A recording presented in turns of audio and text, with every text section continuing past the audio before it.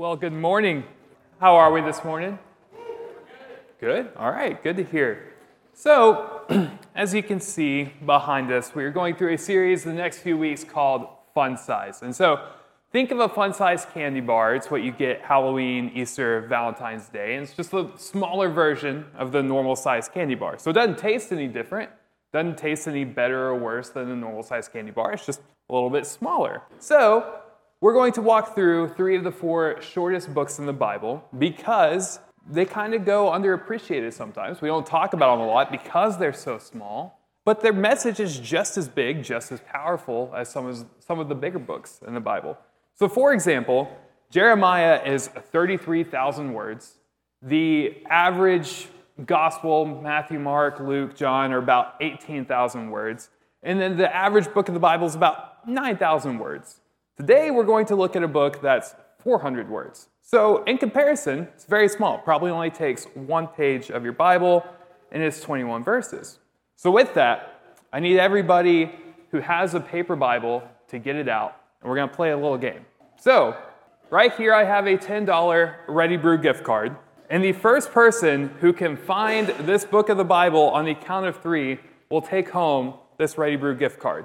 So on the count of 3, find the book of Obadiah. Ready? 3, 2, 1, go. Obadiah. You already have it?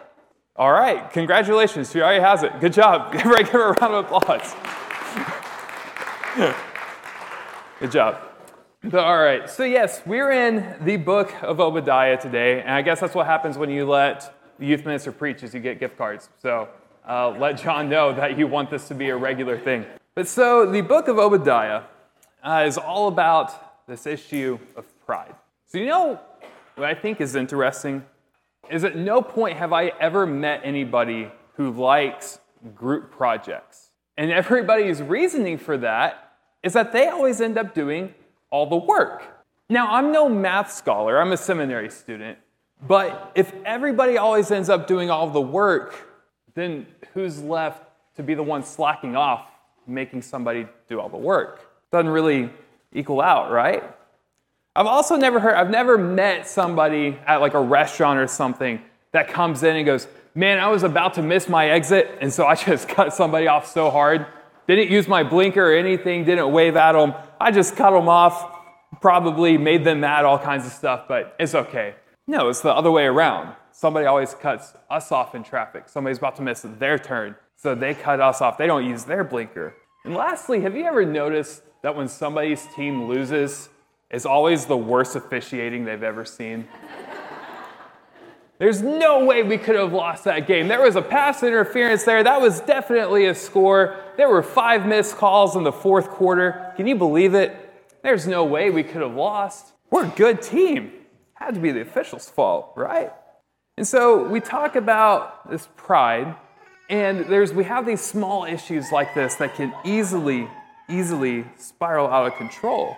And these small examples are an example of how pride can run rampant in all of us. And that's the main address in the book of Obadiah. So this is an Old Testament book towards the end that we have to have some background for it to make any sense at all right? So the only way to make background bearable at all is to put it in the form of a story. So Obadiah is addressed to a country called Edom. It's one of 2 books in the Bible that's not addressed to God's people. So it's to the country of Edom. So think all the way back to Jacob and Esau. So you have Abraham, and you have Abraham's son Isaac, and then you have Isaac's sons Jacob and Esau, so they're Abraham's grandsons. And from the very beginning, literally from their birth, their relationship was very tense. It says that Jacob was grasping the heel of Esau as they were born. It was a tense relationship. They did not get along very well. So then we keep going through the story, and Esau was this big burly guy, right? And so he's the hunter, and Jacob is kind of the person who he was closer to his mom, kind of took care around the house, things of that sort. And so Esau had been hunting, he was hungry, and he traded his birthright, he traded his inheritance for a bowl of stew that Jacob had made for him. And so because of this, because he traded his birthright, he received a curse from God that he would never prosper, that he was always going to be against people etc., etc. And then we know the story, or most of us know the story, of Jacob and Esau, of how that birthright ends up going about, how Jacob lies to Isaac, and then we see the curse laid on Esau, etc. So we fast forward into time, and Jacob is renamed to Israel, which means wrestling with God, the one who wrestles with God. And Israel becomes a country after Jacob has 12 sons, the 12 tribes of Israel, and they are God's chosen people. Esau, however, also has descendants that are called Edom. And this tense relationship between Jacob and Esau carries on throughout the countries of Israel and Edom. So whenever I think of the country of Edom, I think this is why I like this book, is it talks about Esau being this like big, burly, hairy hunter guy. And so I just always picture the guy that plays Aquaman. That's what I think of. I think of this whole country of this guy, and I think it's pretty cool. The problem is they were really terrible people. So whenever God exiled Israel by the hands of Babylon in order to get their attention, Israel had been living in disobedience, so God exiled them to get their attention, to say, hey, come back to me. Well, Edom immediately neighbored Israel to the south, and this is their time they could step up. They're from the same ancestry, they're from the same people, so they could say, no, we're not going to have this injustice whenever Babylon invaded. Babylon was always the bad guys. They were the enemy of everybody. Nobody was allies with Babylon. However, whenever Babylon invaded, Edom just came in and made matters worse. They finished it all off. They destroyed the temple. They plundered the rest of Israel. They took all this stuff. They destroyed their homes, etc. So whenever the Israels got out of exile, they didn't have anything to come back to because Edom just came in and made everything worse. So this is God's address to Edom after this, because from their perspective, things are looking pretty good. Their enemies, the Israelites, they're done. They've been exiled. So that's good for us, right? And then we get to come into their promised land. We get all their stuff. We get their land. We get their food, their houses, etc. Things are starting to look pretty good. However, God is going to let them know otherwise very quickly and very abruptly. So read verses 1 through 4 with me. The vision of Obadiah. By the way, that's all we know about Obadiah. He wrote the book. His name's Obadiah. That's it. The vision of Obadiah. This is what the Lord God said about Edom. We have heard a message from the Lord. An envoy has been sent among the nations. Rise up and let's go to war against her, her being Edom.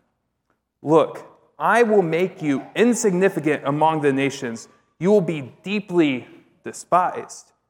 Your arrogant heart has deceived you, you who live in clefts of the rock. In your home on the heights, who say to yourself, who can bring me down to the ground? Though you seem to soar like an eagle and make your nest among the stars, even from there I will bring you down. This is the Lord's declaration. So some really good, cheery, bright, fun stuff here, right? Bringing people down. But Edom had put themselves in a position where they didn't have to worry about a whole lot. They lived up in the mountains in this high elevation, and as verse 3 tells us, they literally lived in the clefts of rock. So here's a picture of Edom here. I'm not sure, this is what I could find. I'm not sure if this is a projection or remains. I'm not entirely sure, but this is a good idea of what Edom looked like. They lived up in the mountains, and they had built their home within the mountains. And so this would have been like the capital city, the entrance, something of that sort. And then the next picture shows that's what they would have lived in. So when it says that they lived in the clefts of rocks, they literally lived in caves. So they were at a very good advantage, a very high position, because nobody could invade. They were already in these mountains that were hard to get to, and then you add on top of that they literally lived in caves, so there wasn't a whole lot of access to get to them. And then if somebody tried to invade, they were high up and could see them coming for a long time and prepare for an invasion. So this is pretty good for them. They don't have a whole lot to worry about. Because of this, though, they thought that they were untouchable. Keyword is thought that they were untouchable. But God is telling them that they think that they're untouchable, that this is deceit from their arrogant hearts. They ask themselves, who can bring me down to the ground? And God tells them, well, me. Even though they're like the biggest bird, like the eagle, soaring at the highest heights, making their nests among the stars where nobody can touch them, God tells them, oh, I can still bring you down. This is an instance where pride has gotten out of control and made the Edomites feel as if they had no need for God. They couldn't be touched. They were this great military force. Nobody could stop them. So why would we need God? Now, pride has a lot of synonyms, and one of those is ego. And I just finished a book called Lead Like Jesus, which I highly recommend if you're interested. But they defined ego as edging God out. They made an acronym of it. Ego is edging God out. And they said that the two primary ways that we can edge God out is from fear or from pride. So if it's fear, you're so overwhelmed with what you're worried about that you're not trusting God to take care of you, to bring you through that situation. However, if it's pride, you have made yourself God. You don't need him. You can do all of this on your own. I don't need God as a provider. I'm the one that works hard. I'm the one that does X, Y, and Z. Why would I need God? Edging God out. But this is where the Edomites had ended up. They no longer had the need for God because they had created their own world based on their own geography and their own accomplishments. But see, this is an immediate contradiction of the first recorded teaching that we have of Jesus. Matthew 5:3, the beginning of the Sermon on the Mount, says, "Blessed are the poor in spirit, for theirs is the kingdom of heaven." In other words, blessed are those humble enough to say, I need God in my life, for they will be saved. Now, with good reason, you might very well be thinking, what does this address to this group of wicked people who've been long gone for thousands of years have anything to do with me? Well, that's a great question. And I think this really hit me in two different ways. For one, my college pastor in Dallas always told a story. His dad is the pastor of a bilingual church in the Dallas area. And he said that he would go to the Spanish-speaking service and see people worshiping and celebrating. That it was such a sight to see. It was these people that, most of them were immigrants. They didn't have a lot. They were of low economic status. But man, they worshiped. They celebrated the fact that they were in the house of the Lord, of what God had brought them to, of how they had escaped whatever it was that they had been dealing with, and they were excited for what God had in store for them in the future. Then he would go up to the English-speaking service, and he said it couldn't have been any more different. That it was a bunch of people that came and they just stood there during worship. Some people were singing, some people weren't. And then they would sit there, listen to the sermon, and then go to lunch, go take a nap. That was it. And so he asked his dad, he said, why is there such a difference between these two services? He said, we see in the Spanish-speaking service, those are people who have to have God because they don't have anything else. But in the English-speaking service, those people have already created their own heaven here on earth. They're very comfortable where they are. So if our heaven's already here on earth, then what do we have to hope for? What are we being saved from? And the second way that this really hit me, a couple months ago, I had a stomach ache one night. And so as one does, I went to CVS and I bought a bottle of Pepto-Bismol. And for some reason, I actually read the directions on it. Usually when I take medicine, I just drink it. It drives my girlfriend crazy. She's a nurse, but I just take a drink of it. It gets the job done. But for whatever reason, I read the directions. And whenever I did, I think it might have made me sicker than when I bought the Pepto-Bismol. Because the number one use for Pepto-Bismol is upset stomach due to overindulgence in food and drink.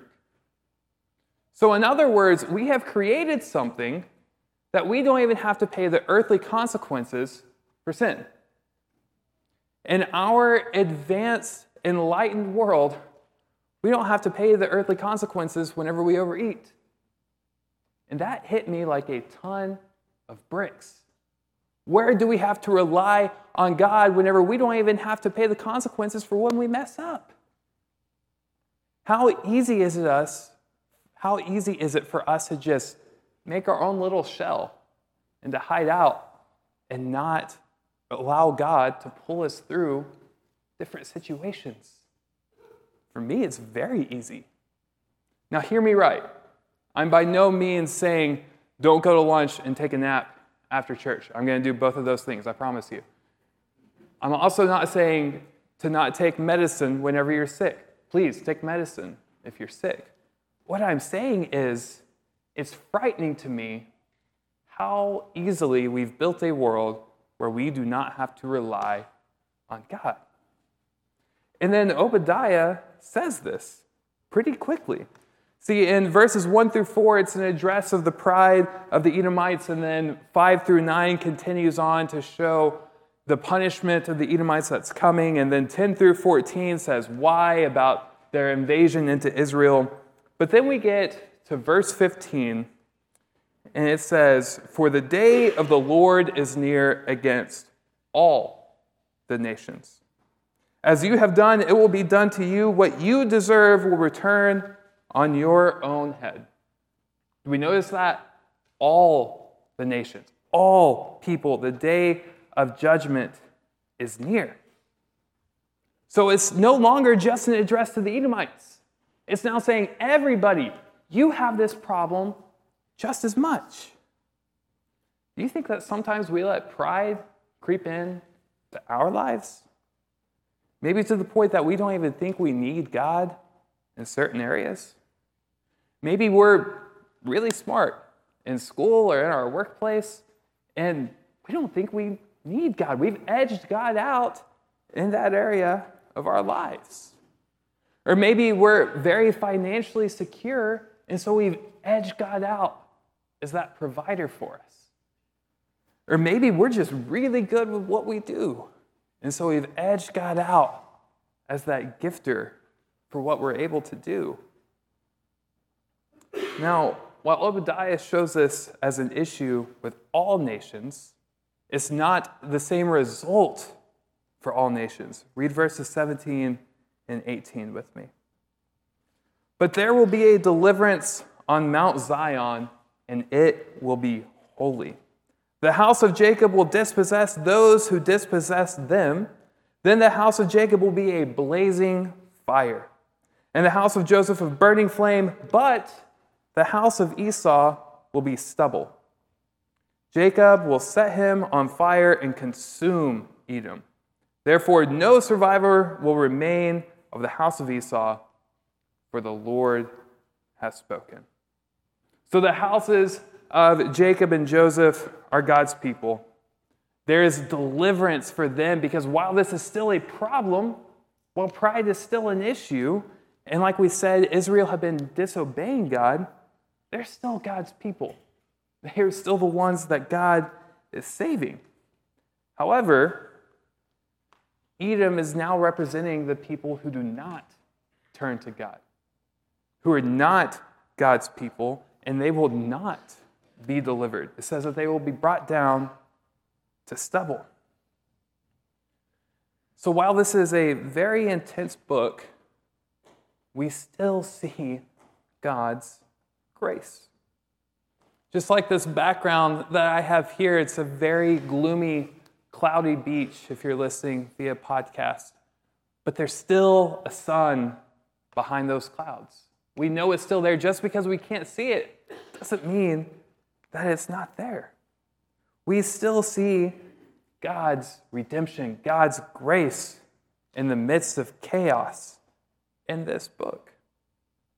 So maybe you're here today and you need to turn to God for the first time.